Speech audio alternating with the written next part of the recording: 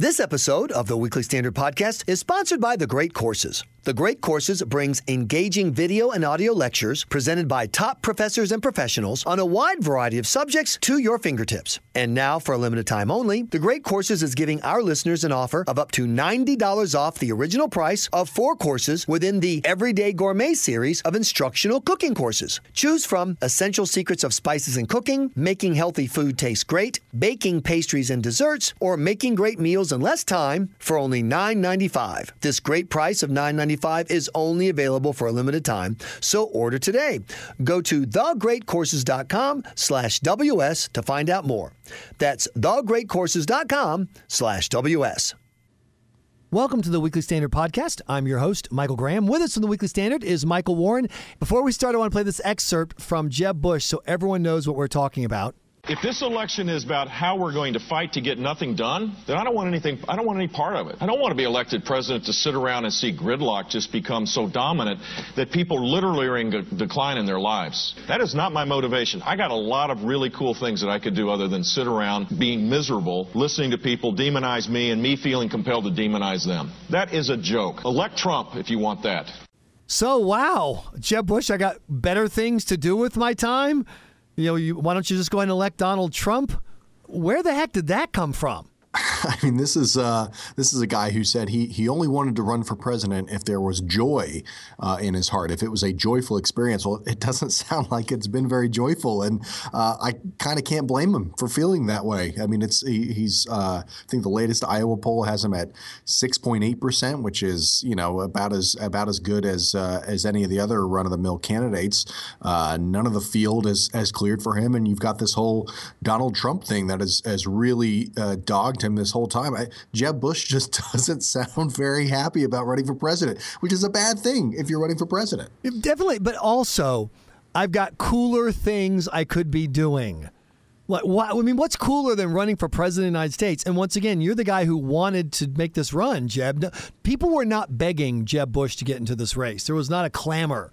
This was something that he decided on his own over what seemed to be some family concerns or objections. And now that he's in it, he's like, I got cooler stuff. I could be windsurfing with John Kerry or skeet shooting with Dick Cheney. I got better things I could be doing with my time.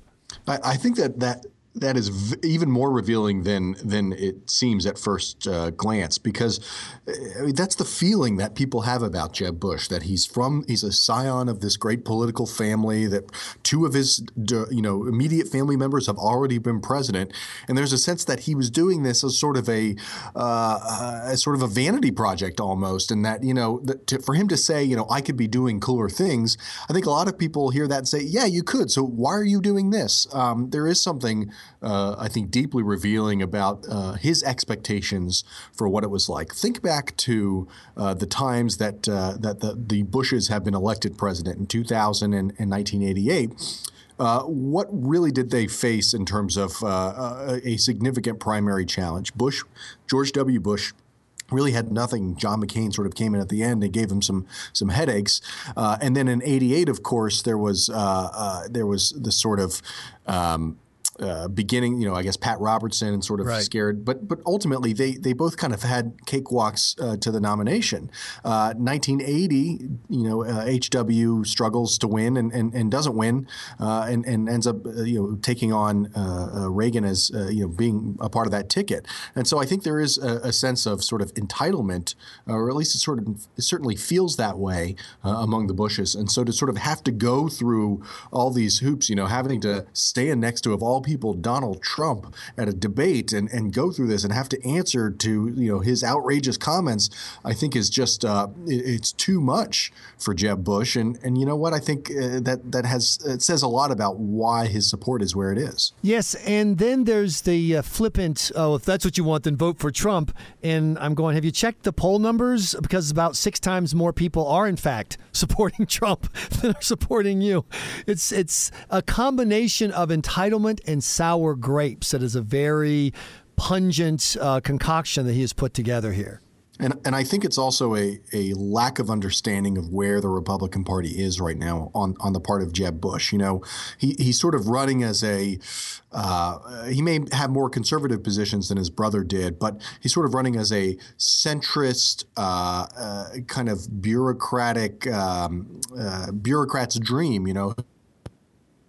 Reforms on education and immigration, and it's going to all be very serious and very policy focused, and all these sorts of things. And that's the kind of campaign I'm going to run. Well, that's not what Republicans want. Republicans are angry, rightfully so, over what's happened in the Obama administration for the last 7 years. They're angry at establishment members and leaders in their own party, and they're frustrated, and they're worried about the future of the country. And Jeb Bush never really seems to have that sense of urgency or concern. You know, these problems are surmountable, and we can face it. And this is the greatest time to be alive is something that Jeb Bush always says on the trail. And I think a lot of where Trump support and the general sort of distrust for establishment Republican candidates right now is that people don't think it's the best time to be alive. They think things kind of suck right now in a lot of ways overseas. The way things are in terms of cost of living and where the economy is and sort of the new normal. And I don't think Jeb Bush was really prepared to. We're talking about him like he's already dropped out. Right. I mean, this did sound like something you would say when you're about to drop out, but I don't think Jeb Bush really came to this campaign prepared to face that kind of electorate and to really address what that Republican and general electorate was really interested in. And again, the quote is so telling and kind of surprising for me to hear it, just to hear something what I think he probably thinks Jeb Bush does, but it was amazing to hear him say it out loud. Yeah, this is Jeb Bush acknowledging that if 85% of the voters think the U.S. is on the wrong track, and they do in the latest poll, he's the wrong guy. This is the guy announcing, if you're really frustrated by the staggering impact on people's household incomes, we now have half of all Americans making less than $30,000 a year. He's not your guy. I wonder if this won't be remembered, Michael Warren, as kind of the 47% moment for Jeb Bush, the way that infamous number was for Mitt Romney, that this is kind of the moment where people went, yeah, okay, time to move on, and that'll be that. Well, the difference was that Mitt Romney was the nominee of the Republican Party, and there was an actual election sort of hinging on how people viewed him. It's increasingly obvious that Jeb Bush doesn't have that sort of responsibility. I mean, being so low in the polls, having to cut staff and finances in his campaign, having to have this super PAC come in. I mean, it really does.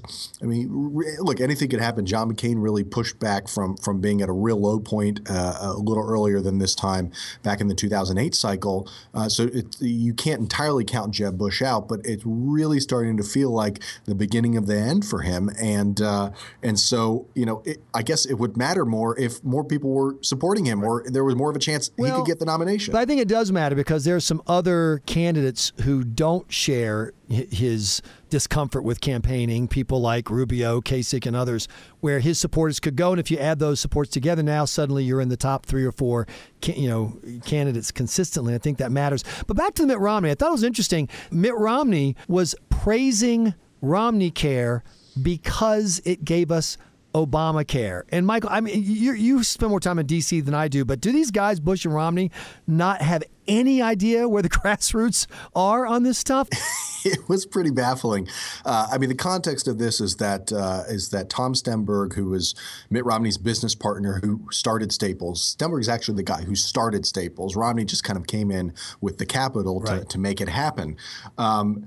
He died over late last week, and Mitt Romney gave an interview to the Boston Globe about this, in which he praises Tom for really encouraging him to get involved in politics, in particular on healthcare politics. And this is where the quote comes in, where he says, without Tom, there would not have been Romneycare. And without Romneycare, there would not have been Obamacare. And so really without Tom, a lot of people wouldn't be on health insurance. I mean, it was the kind of thing where you could imagine all those Republican activists who were out there for Romney in 2012 had to be going, wait, what exactly were we fighting for again? And it really, I think, goes to show sort of how willing Mitt Romney was to kind of bend with where the party was, even when it sort of cut against his sort of Northeast moderate, really, I think, where he actually is. In a way, Jeb Bush suffers from an opposite problem, which is that he's sort of unwilling to understand where the party is and move there. So Romney's problem was more one of authenticity, and I think this really just kind of came to show us that those positions he was taking in the 2012 general election, particularly on Obamacare, weren't genuine. Michael Warren, you nailed it right there. Thanks so much for joining us. You've been listening to the Weekly Standard podcast. Please be sure to check weeklystandard.com regularly for podcast updates. I'm your host, Michael Graham.